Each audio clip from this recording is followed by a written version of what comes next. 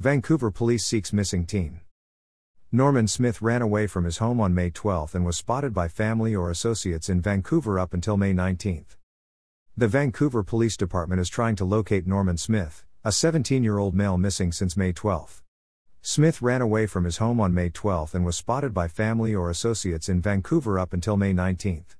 It is believed that someone who knows Smith may be harboring him. Smith is a white male, 5'11" tall, 200 pounds, with brown hair and blue eyes. He was last seen wearing all black clothing, but likely has other clothing. Anyone with information about where Norman may be is asked to call 911. Information provided by Vancouver Police Department.